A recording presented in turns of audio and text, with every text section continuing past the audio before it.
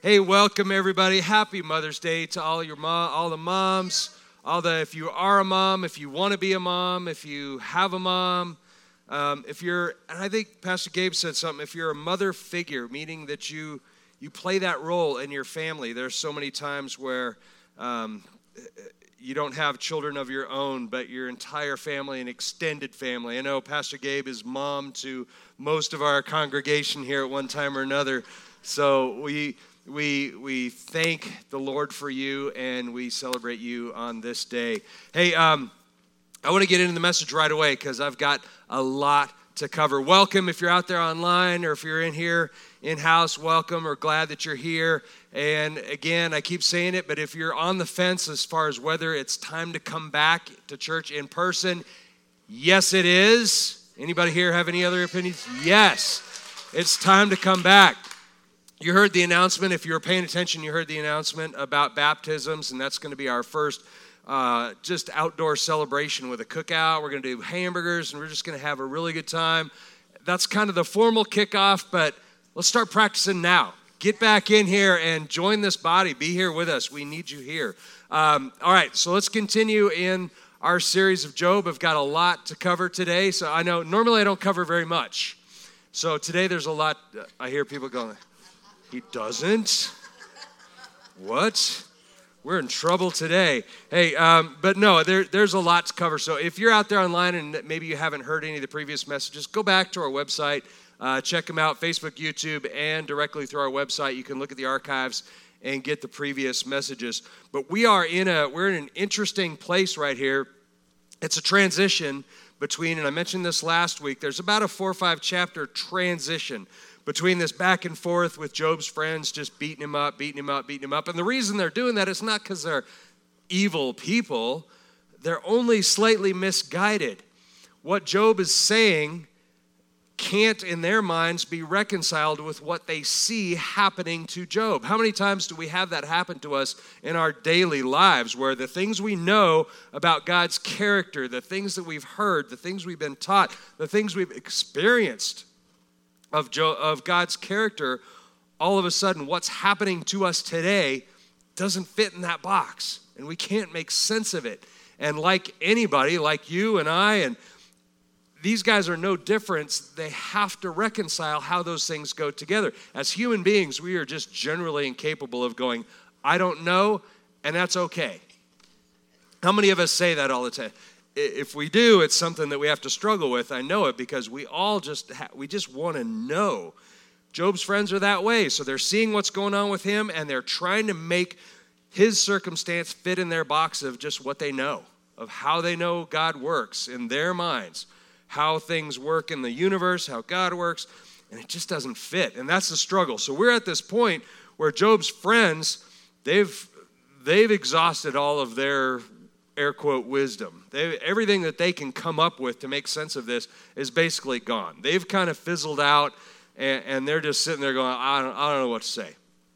And now we see this transition where Job is basically, if this were a courtroom, he'd be making his final statements, his final arguments, and just saying that. And then he's going to hand it over, quite literally, to God and see what God has to say about this situation. So this is where we are. Job's been steadfast. Now, he's wavered, granted, but he has never once gone over to the side to where I no longer trust God and I no longer believe in him, have faith in him, anything. If anything, he's just become more and more desirous of a better relationship. Not a better one, a reestablishment of what he thought was his relationship with God. He was used to hearing from God all the time, walking in his footsteps, essentially just having daily fellowship with God. In his mind, that has just disappeared. And he's reconciling, like, why has everything I ever counted on just gone away? And he's struggling. So that's where we are. And he's fired back at his friends. Excuse me. Quick recap of the last several chapters. Here's just in one scripture, a recap of each of these scriptures. Job 26, 1 and 2, then Job responded, what a help you are to the weak. Okay, that's his response after all of his friends have been beating him up. What a help you are. And then he goes on with some more snarky remarks. Job 27:11, I will instruct you in the power of God. What is with the Almighty? I will not conceal. Meaning, okay, let me tell you. Have a seat. I'll tell you how God works. Job 28:12 and 13. But where can wisdom be found, and where is the place of understanding? Mankind does not know its value, nor is it found in the land of the living. Great insightful statements. Like, this is all about wisdom, and man cannot know what God doesn't choose to reveal. Job 28:23, God understands its way, the way of wisdom, and he knows its place. Only God knows. Job 28:28, and to mankind he said, behold, the fear of the Lord, that is wisdom, and to turn away from evil is understanding. That's what he's been craving all along, is I want to understand what's happening here.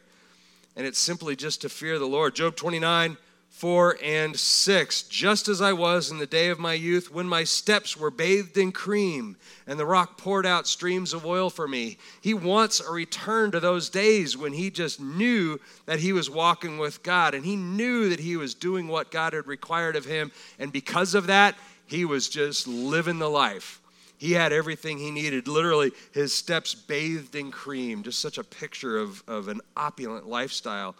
And the rock poured out streams of oil. Job 29:14. I put on righteousness, and it clothed me. My justice was like a robe and a headband. So he's starting now to take a little bit more than his fair share of credit for the things that have been happening in his life, the good things, that is, that have been happening in his life. And it's a dangerous place for him to tread. He's right on the edge. And now there's value in looking back at the good things. There's value in praising God for the blessings that we have, and looking at the things and the lifestyle, whether it's the homes or our income or our family or whatever we have in our lives that we consider a blessing. There's great value in looking back at those things. But the point should be not to take credit for those things, but to praise the giver of all those gifts. And again, this is just this fine line that Job is treading right here. Excuse me.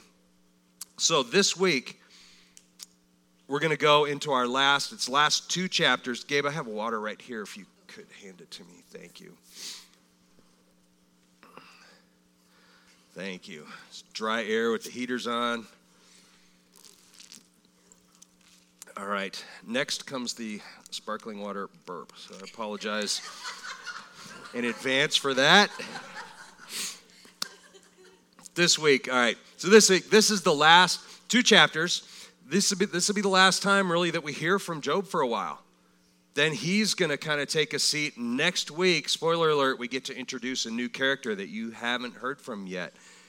And it just gets better from here as we wrap up the whole book of Job. So Job has gone from these heights of experiencing God on a daily basis, hearing his voice, knowing he was on the right path, and having this wonderful lifestyle of blessing, now to the depths, really, if you will, of experiencing what it's like to be without the presence of God. He's just gone in literally in a day. He's gone from that to the other. And so what we see here in chapter 30 that we're going into now, so we're going to cover 30 and 31 today. What we see now is Job, he's just lamenting. I was in this place. My steps bathed in cream. The rocks were pouring out oil. If you remember from last week, he's like, people listened to me. I had status. I had power. I had money. I had position. I had comfort and wealth. He had all these things. But now, the first half of chapter 30, verses 1 through 14, he's basically talking about how far he has fallen in the eyes of man. I was the man. People came to me, but that's changed. Here we are, Job 30, verses 1 and 2. But now, those who are younger than I mock me, whose fathers I refused to put with the dogs of my flock. Indeed, what was the strength of their hands to me? Vigor had perished from them. He's essentially saying this, I'm being laughed at by the children, not even the men, but the children of the men who weren't even good enough to sleep with my sheepdogs. He's saying these old men were hardly of any value to me, and now even their children are mocking me. It's a dangerous place of pride, isn't it? To look at another human being and say, yeah, they weren't even good enough to be with my dogs, and now their kids are laughing at me. Again, it's this dangerous line of pridefulness that Job is walking here. Verse 3, he continues to describe these people who are mocking him. Verse 3, from poverty and famine they are gaunt, meaning they haven't eaten, they're not strong. Verse 6, so that they live on the slopes of ravines, in holes in the ground and among the rocks. Verse 8, worthless fellows, even those without a name, they were cast out from the land. These are the dregs of society, right? And Job is saying, these guys aren't even in my league. They're not even fit to sleep with my dogs. Now think about this picture that he's talking about here. This is a very real picture. Job's not alone. Remember, Job went on the outskirts of the city, went outside the gates, and planted himself in the middle of the trash heap. And you would think that he was alone until his friends came, and then it's just this little group. But in fact, in those times, the trash heap was a place where the dregs of society, many of whom had been homeless or outcast their entire lives, so that they didn't even have a name. If they knew it, they might have forgotten it. Here's a picture.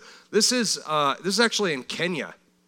But these places like this, and it's not a great picture, but the places like this all over the world, where you have the outcasts of society, they literally live in these trash heaps. And they live there because that's the only place they can get anything to help them survive.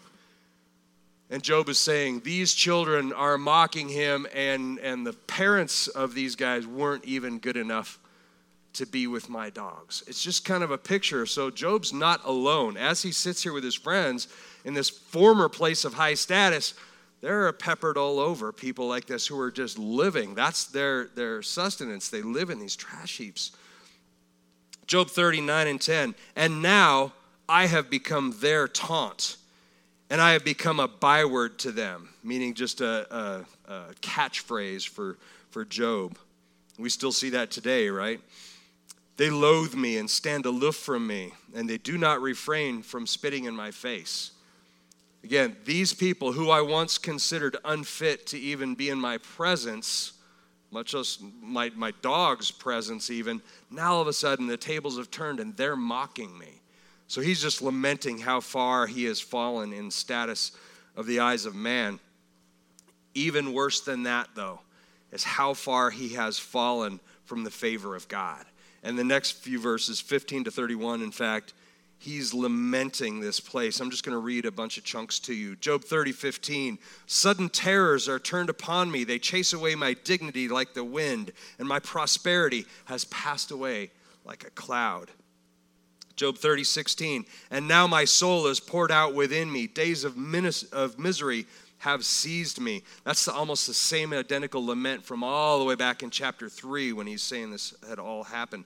Job 30:19-20. He has thrown me into the mire, and I've become like dust and ashes. I cry out to you for help, but you do not answer me. I stand up, and you turn your attention against me.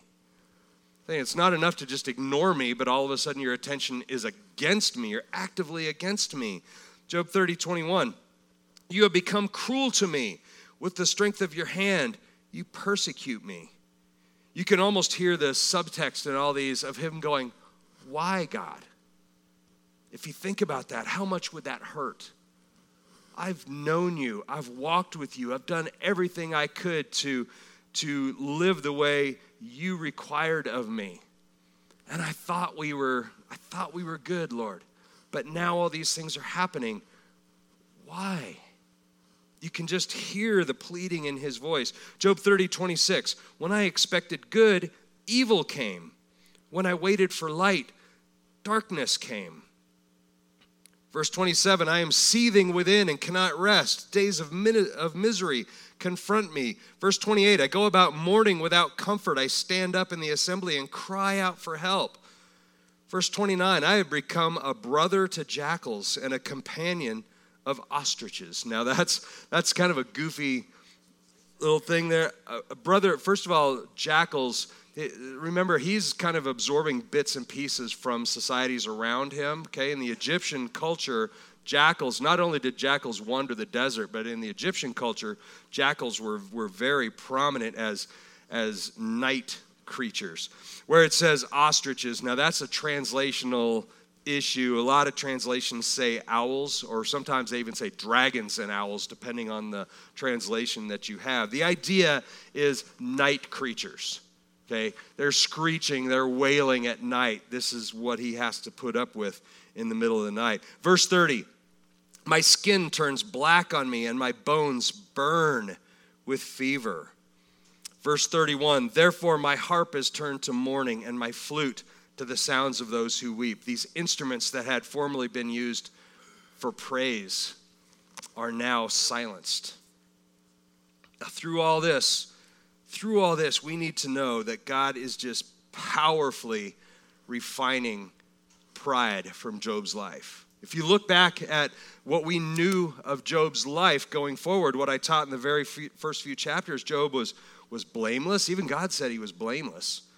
But he was a good businessman, an upright father, a good husband. He was doing everything right, but we can clearly see through these threads, he had a little bit of pride going on in him. He had some thoughts, I'm better than these people. Now, he was rightfully giving God credit for those things, but he turned it against those other children of God and said, I'm better than them. And we can see how God is refining that pride off of Job's life. And if necessary, he'll strip away everything he has to refine that pride out of you. That's what's going on. So that's chapter 30. Let's go into 31. Now, again, this is literally the last chapter we'll hear from Job for quite some time. Final arguments. He's basically talking about his moral convictions here and talking about how innocent he knows he is. Essentially, he's saying, I know I've been good enough. I know I've done the right things, and therefore I know God will be with me. So he knows those things, even though it's not happening right now. He does know this. And the rest of this speech here in this chapter 31 is what's called a negative confession. Okay, it's kind of this pattern. If I did this, may this happen. Okay, and so the implication is, since that's not happening, I didn't do that. But it's a common back and forth thing. If I did this, may that happen. Watch for this pattern. As we go through, a lot of people will look at chapter 31 and kind of think, not that it's a throwaway, I don't want to dismiss it like that, but that there's not a lot of depth there. There's not a lot to look at. It's just another one of Job complaining and declaring his innocence. But if you look at it, there's a lot more depth here, and I want to try and pull that out and show you. Job is going through, in his speech here, he'll be denying participating in the very same sins that will be declared laws against God later on. So by the time the law is given to Moses, which won't happen for quite some time, and these are actually put down, codified in moral law from God, Job's already saying, I don't do those things. And this is before he's being told not to do them. That's not the society they had right here. It was, whatever you do, offer sacrifice and repent of it, and you'll be good. There wasn't a whole lot of guidelines on how to live your life, and yet he was doing it. So let's go through. Job 31, listen for the things that he has done. Job 31:1. Job has denied lust. I have made a covenant with my eyes. How then could I look at a virgin?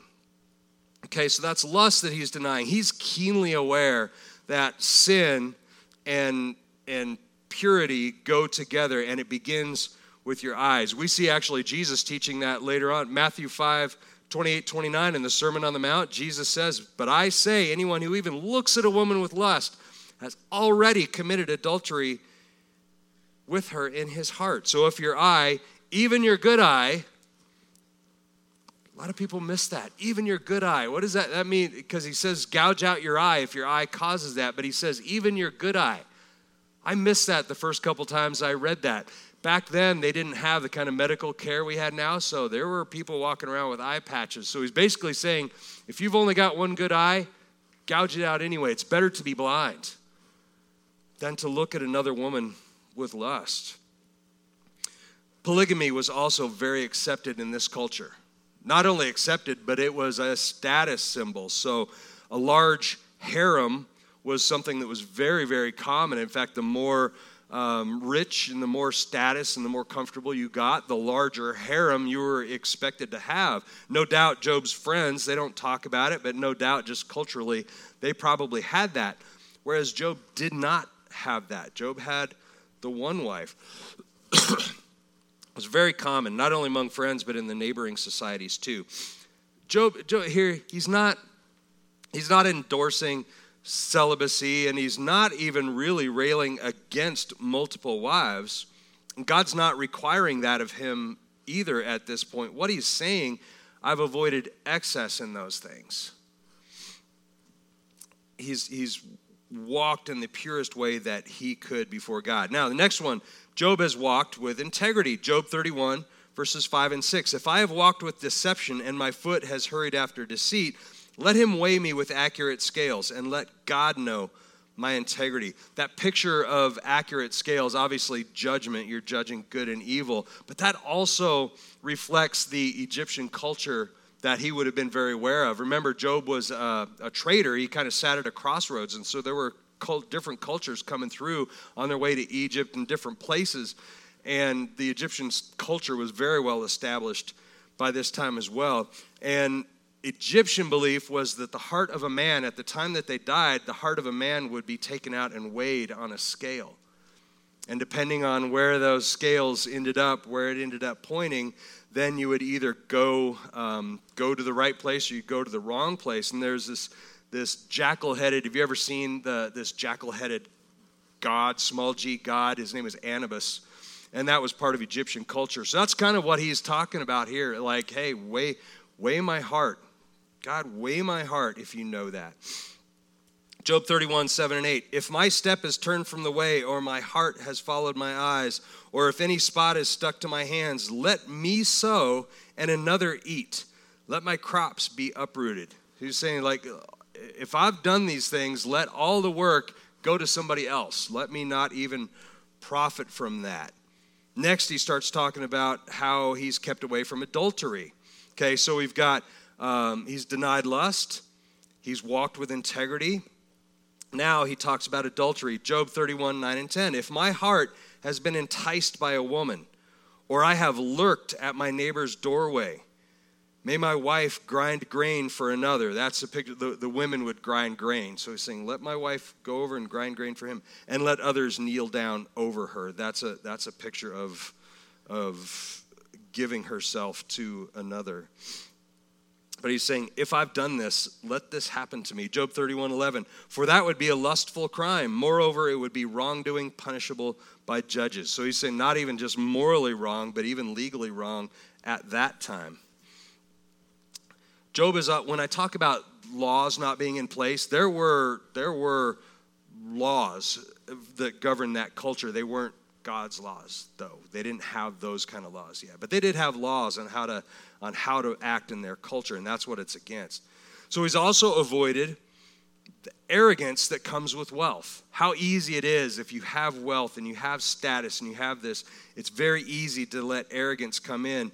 And Job has strived all throughout his life to treat others with humility and respect. So this idea, I'm going to read 31, 13 to 15. He talks about racism, discrimination, arrogance, pridefulness, all wrapped up in this little chunk right here. Again, Job 31, 13 to 15. If I have rejected the claim of my male or female slaves when they filed a complaint against me, what then could I do when God arises? And when he calls me to account, how am I to answer him? Did he who made me in the womb not make him? And the same one create us in the womb? He's saying, if I have failed to treat my slaves, clearly in that culture it was okay. If I have treated them unfairly, the same God that made me made them. And the same God that will judge them will judge me.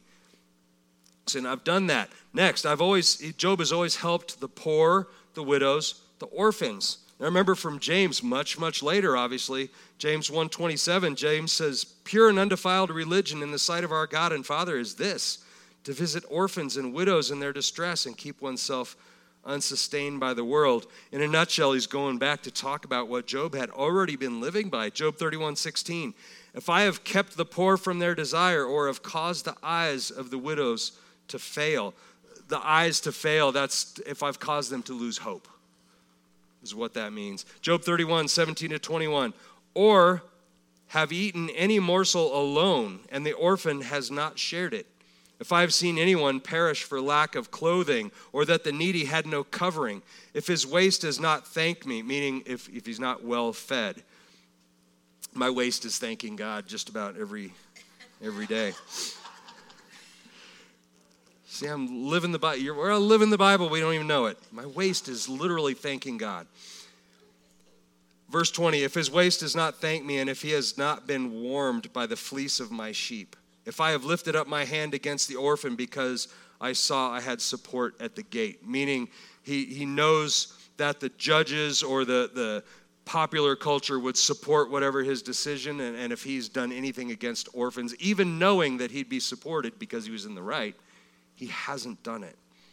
Job 31:22, may my shoulder fall from its socket and my arm be broken off at the elbow.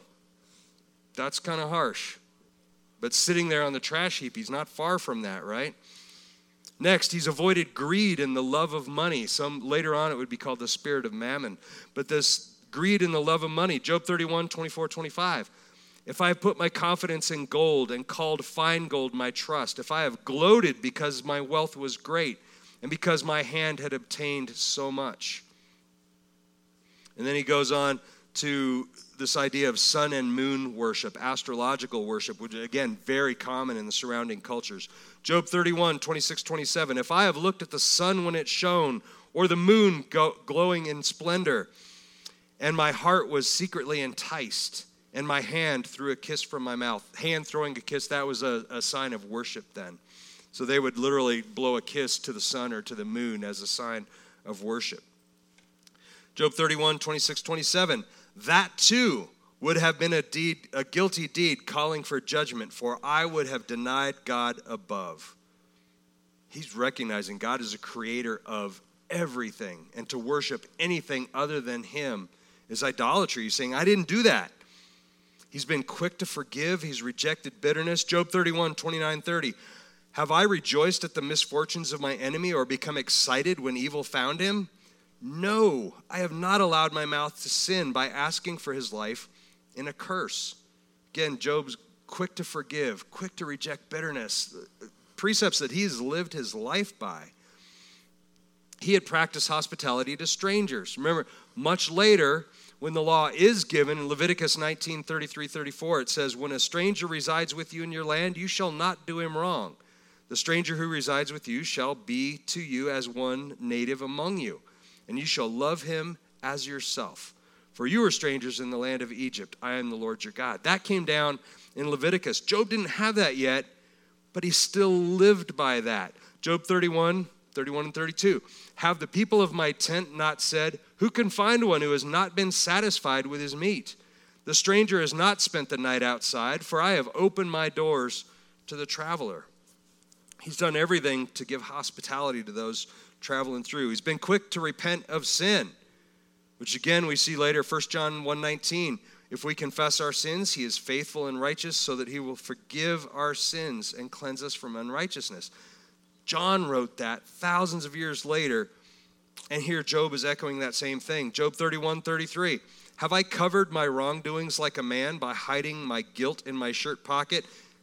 It's a poetic language. A man translates literally as the word Adam. So have I hidden my wrongdoings like Adam? Did he try and cover them? Remember the fig leaf? And pretend that didn't happen? No, he didn't hide it. He got it out there. He had made a habit of good stewardship, fair business ethics, and fair dealing with employees. In the next few verses. Verse 38, if my land cries out against me and its furrows weep together. So that's stewardship of the land. Verse 39, if I have eaten its fruit without money or have caused its owners to lose their lives. That's fair business ethics, because there are many cases if somebody couldn't pay a bill, you could literally take their land, take their crops and their livelihood from them. Job hadn't done that. Verse 40, May the thorn bush grow instead of wheat and stinkweed instead of barley. Meaning all this blessing I had from these fruitful crops, if I've done any of those things, let it all go away. And finally, the very last verse, verse 40, the second half, the words of Job are ended. I didn't hear applause. I thought I might hear applause, but that's okay. That's okay. You go, whew, Job's done. Remember now, Job's declaring, he's in this place where he's declaring his moral convictions and really declaring his moral high ground. I've been good enough. I've done everything God has asked me to do. I've done everything the right way, so I know that God will be with me. And he's got no doubt. At this point, he is steadfast. He's saying, this is terrible. I don't get it. I've fallen from this high place. But he's not in this place of blaming God anymore. Although he's taken a little bit too much credit for his former good status, he's got no doubt. See, Satan will always search out the cracks, and he's no different here. Trying to make ways, trying to entice Job to turn against God. Trying to get Job in this place where he's going to turn against God and say, what good are you? If I'm living this, I don't want any part of what you got to offer. And Job has been steadfast against that. The question that I have for you guys, can we, I'll make it more personal, can you, wherever you are, have that same level of conviction that you could stand blameless before God? When things happen to you, bad things happen, like they are to Job, can you say, I know this isn't because of something I've done? Can you? It's a rhetorical question, trick question, because we know we can't. Romans 3:23, for all have sinned and fall short of the glory of God. That's why we need Jesus. See, Job he's a biblical hero because he did so good, so close, without having the Holy Spirit, without having the redemption that Jesus offers, and he was so close. Without God's grace, though, he would have no chance at redemption. He couldn't earn it on his own. He couldn't claw himself back into that place. Job's friends didn't stand a chance. They weren't even close to the level that Job was, and even Job was so far below what he could earn on his own. We find out later that his friends are only end up being justified by Job's prayers, the prayers of a righteous man. All Job knew is that he had to do the right thing the right way at the right time. That's how he atoned for his sins and the sins of his children. He didn't have the law. He didn't have any old covenant, bless you. He didn't have any new covenant, bless you again. He didn't have any of those things. All he had was this idea that I need to do the best I can. And the best that he could, the things that he led his life by, really lined up with how God wanted him to live. He still strayed a little bit. He was not perfect. Only Jesus was perfect. But human beings on our own, and Job's no exception, will fail more often than not. More often than not, we are not going to get it right. The blood of Christ is literally the only way for redemption. It's literally the only way. And I want to ask you this. This is such a common discussion that's going on right now through times of COVID. People, do you think this is the end of times? Do you think that things are accelerating? Do you think the biblical prophecies about end times and Revelation are coming to be right now? Do you think, yes, I do. Does that mean it's tomorrow or the next day or next year or next? I don't know. Nobody knows that. But no matter what you think, whether it's like it's happening now, I'm expecting Jesus' return today. If that's you, then that's fine. But if you're maybe decades, maybe after your lifetime is when you expect Jesus to return, no matter where you fall on that scale, we have to know time is drawing shorter every day. Would you agree with that? No matter what the time frame is, every day is one less day that we have. And the bride of Christ, that's us, that's you, needs to be ready. We need to be ready. for the return of the bridegroom, the marriage supper of the Lamb. And as he nears his return, we need to remain spotless. The only way that we can do that is through the blood of Christ and the redemption that's offered there. It's the only way. Ephesians 5:27, just to remind you, that he might present to himself, this is Christ, the church in all her glory. The church is us. It's not a building. It's his people, having no spot or wrinkle or any such thing, but that she would be holy and blameless. So how does this tie into what Job is going through? Here's what it is. The trials of this life, the things that we go through, the good, the bad, the in-between, but especially the bad, the trials, the things that we have to grit our teeth and try and navigate with the help of the Holy Spirit especially. Those are fuel for the fire that is here to burn away anything that doesn't belong there. Any impurity is being burned away, is being refined so that we can emerge as the bride, spotless and ready for the return of our bridegroom. So here's what I want to say, and this is something that the Lord convicted me of, and there may be people who are offended by this, but I have to say this, church, we cannot waste time. Again, whether you think time is short or time is long, we can all agree it's getting shorter every day. And we cannot afford to waste time railing against the things of this world. We cannot. The trials of this world are going to continue to happen. Not only are they going to continue to happen, they're going to continue to be more and more and more. So if you're saying, when is an end to this political situation? Where is an end to this racial situation, to this and that? There's not an end until Jesus returns. So if you're waiting, as soon as things calm down, I'll go ahead and refocus on Jesus Christ. The time is too short for that, church. The time is too short. We cannot fall in step with those people who would spend their days searching for a worldly solution to spiritual problems. What's wrong with the world is not a politician or a political party or an economic system. What's wrong with the world is that Satan has too much say in our lives right now. And so if you're one of those people, I know some very good people, good friends who spend all day long, if not literally all day long, way too much time railing against what's wrong with the world. Post after post after post on social media, every conversation is wrapped up in how terrible things are right now. Church, let's not focus on the darkness.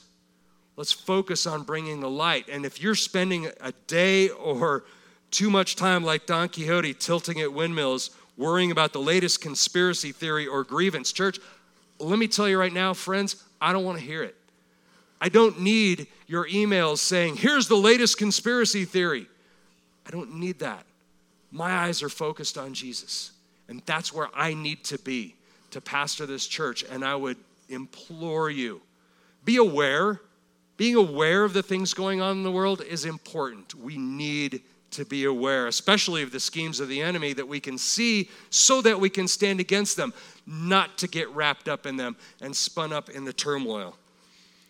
Please, church, as things draw nearer, we need to draw nearer to Jesus Christ and not fall in step with the things of this world. I have no confidence in my own wisdom, my own ability to look at the things going on and figure it out. And if you do, find somebody who can change things and give them that wisdom, because I don't think anybody has enough wisdom, strength, or righteousness to figure out what's going on in the world today. We know that our Redeemer lives.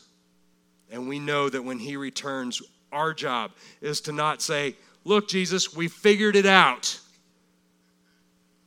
It's to say, we have kept ourselves pure. We have kept ourselves holy, and we are ready for you. Amen.